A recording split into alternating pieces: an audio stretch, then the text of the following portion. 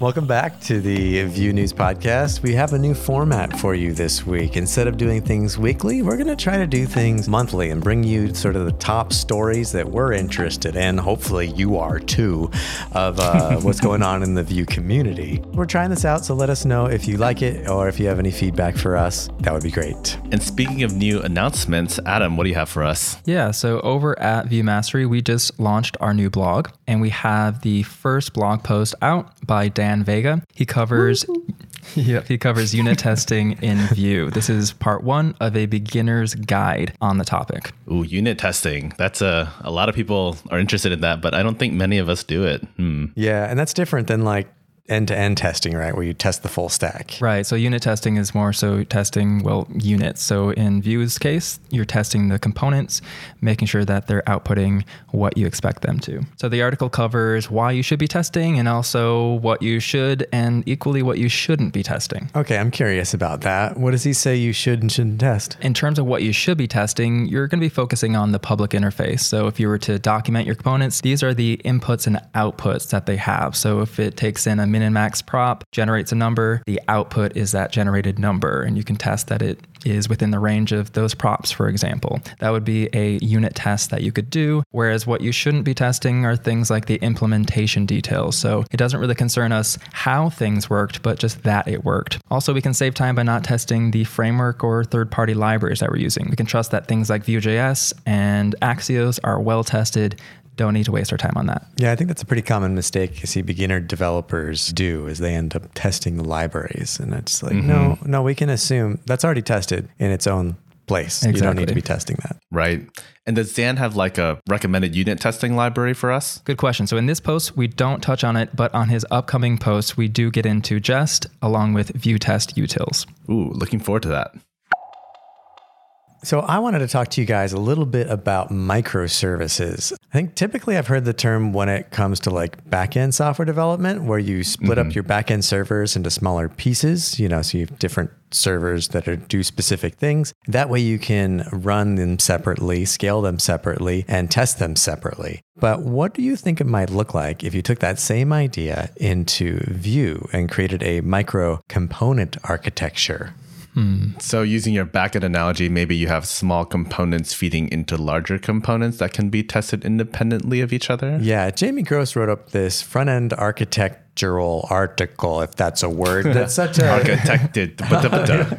Yeah, where he takes a bigger application, talks about breaking it into many small components who are independent and unaware of the other components in the application. And in this, each component can be owned by a single developer. Each component can be designed to function independently, unaware of who the parent is, which makes it really easy to use across different applications. And also then when you go to deploy, you basically are deploying new versions of components without necessarily changing any code in the main application. Does that make sense?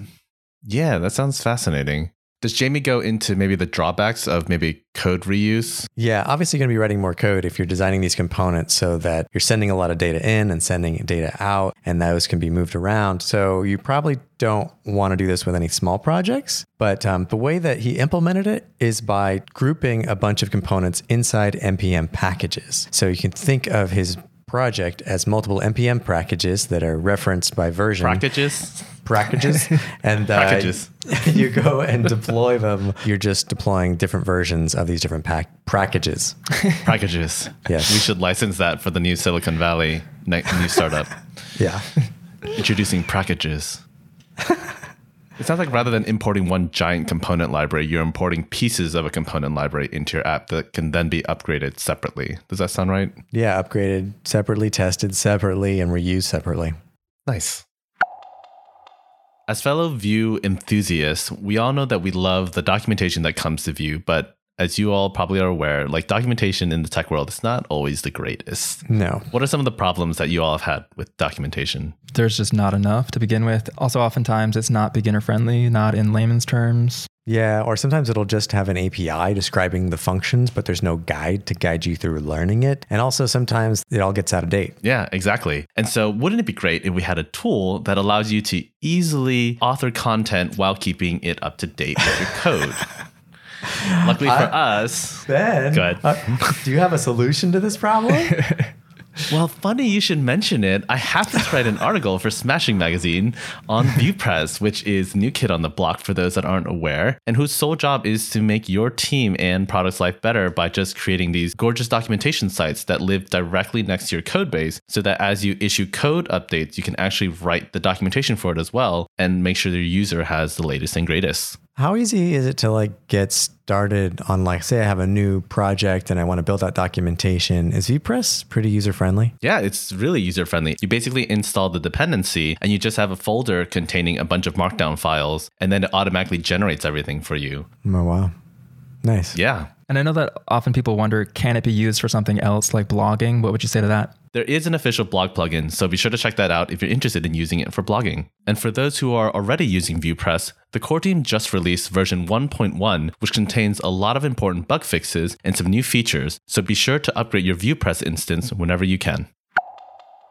There may come a time when your company or a client needs a mobile app. Using NativeScript Vue, you can use your existing Vue skills to build one, but keep in mind there are some learning curves and gotchas along the way. Raymond Camden shared his tips for developers picking up NativeScript, setting some expectations around what you'll likely encounter. So NativeScript, this is where you're not coding up HTML, you're coding up like a new sort of templating language, which then gets converted into iOS or Android. Exactly. And compiled in there. Hence the native in NativeScript. So it's basically you have access to the native iOS or Android components so that your app looks and behaves like that respective device's application. Nice. And you also get the performance benefits as well, as opposed to web-based apps which wrap your application in a browser rather than using the native elements. Yeah, it's just going to feel a lot more like an iOS app, for example, if you're using those native components. So like you mentioned, Gregg, one of the gotchas is around the fact that you're not going to be using HTML. So I was testing this out this morning and tried to use a p tag and crash the whole preview app until I realized, oh, duh, I need to use the text view component to display that text. So little gotchas like that you have to reframe your mind around. Also, you might have experienced this if you've ever gone from the front end to the back end with Node, where you're in JavaScript, but you're doing something that was simple before, but it's not working. And then you realize it's because you're on the server side. You try to use some browser specific functionality. Mm-hmm. Like local storage. Yep. Stuff like local storage, or in the NativeScript context, Vue Router, that's not going to work, but there are manual solutions for it. And Raymond Camden previously walked through how to do that with NativeScript in a 2-part tutorial series. So there's a lot of documentation. I think though, NativeScript has like a huge marketplace of like thousands of plugins that you can put into your application when you need to do something more advanced, which looks pretty cool. Yeah, they got like over 1,000 plugins, and they also have a verification system. So some of them come verified, so you know that they're going to work in the ways that you expect them to. In Vue applications, components typically start out simple, but as your application grows, they can get more and more complex, especially when you have a component that needs to be reused in different ways and you end up creating props so you can configure it. And then you need more configuration, so you add more props. And before you know it, you have a dictionary of props to use a component. Right. And there's going to be a better solution. What do you think? Yeah, at some point, slots are going to be the optimal solution versus all those props. Right. And Damien Duliche recently wrote up a post showing how a component can evolve from using props and refactor that into using slots. And eventually, if it gets advanced, into scope slots. And for those who don't know, scope slots allow you to expose properties and functions to the parent component, which gives you the ability to really customize the child component's template and or functionality. Yeah, and Damien's got a great example walking through how to do this with scope slots to create some really useful design patterns within Vue. So how does Vue 3's composition API help with this at all? Yeah, so it actually gives you one additional way to organize and share functionality across components. And I've been working on a bunch of lessons for Vue Mastery on a Vue 3 Essentials course that we get to start releasing shortly. So you can start playing with it. Speaking of single file components, what comes to mind when you both hear the term? .vue files that contain the template, JavaScript, and CSS. Well-organized files, so you know what ought to live where. Exactly. And so often single file components are used to chunk out little bits of UI. But on the other hand, have you ever heard of renderless components? Yeah, those are components that maybe don't have any template associated. They just have functionality or behavior that they pass down to child components, perhaps. Or I guess up to parent components too, if it's using like a scope slot. Right. The first time I ran into a component without a template, it was like mind blown. But it is a very useful design pattern. And this month there was an article in ViewDose where Alex introduces the pattern of a data provider component, which basically creates a component whose sole function is to provide data to another component through the scope slot technique that we just talked about earlier. Nice. So do you guys remember the first time you realized you loved to code? You mean back when I used to build sites that use too many blink, marquee, and dancing baby GIFs?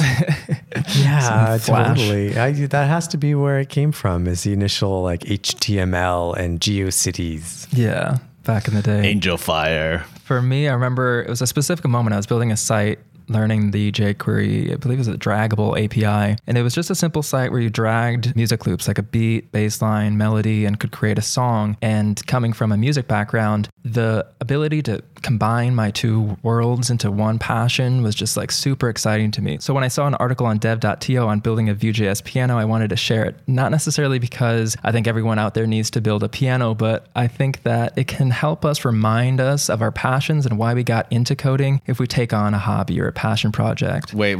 You're saying I don't have to code only for the man? Right. We can use our power for our own good as well. Yeah. And Adam, I feel compelled to encourage you to tell the audience your amazing passion project you've been working on. Yeah. So next month I have an interactive installation in downtown Orlando. That's where Gregg and I are located. And it's an interactive art. So using a sensor so you can interact with your hand, with what you're seeing and hearing all together. It is not Vue based. I will say that it's Python, but it's okay. Yeah. We still like you. You can still do the podcast with us. Right. Thank you for that open-mindedness.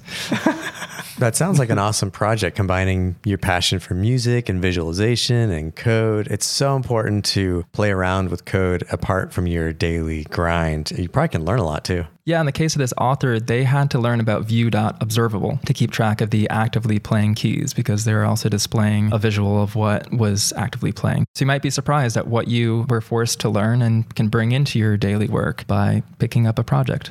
Very cool. Another good way to keep your Vue skills up to date and make them more advanced is to go to a Vue conference. And I just wanted to mention a bunch of them that are coming up in case you want to reserve the time on your calendar. First of all, Adam and I are on our way to Vue London this Friday, October 4th. And I think there's a few more tickets left. Vue Fez Japan is October 12th in Tokyo. Connect Tech in Atlanta has a dedicated Vue track, and that's October 17th and 18th. Vue Camp Berlin is October 26th and 27th. Vue Camp Toronto is November 11th and 12th. And next year, there's Vue Amsterdam, February 20th and 21st. Vue Camp US in Austin, Texas, March 2nd through 4th. And the call for participation is still open on that one if you want to submit a talk. The deadline for that is October 15th. And lastly, Vue Day 2020 in Verona, Italy is on April 3rd. So head on down. We might see you there. Say that again into the microphone. So head on down to one. We might meet you over there. We might just be there. We're going to be at a few of them. Free hugs. Thank you for listening to this new, not quite the Vue News podcast, different format. Wait, is this the Vue News? What is this Vue exactly? Monthly News, This Month in Vue. Oh, This Month in Vue. Tweet us with your feedback and help us name this. Yeah, whatever you think. We're figuring it out. If you're still listening, hopefully you're still listening, because I know it's a little longer than usual. If you've fallen asleep, wake up now. Don't miss your appointment. I'll count backwards from 5, 5, 4. Give us your feedback, and thanks for listening.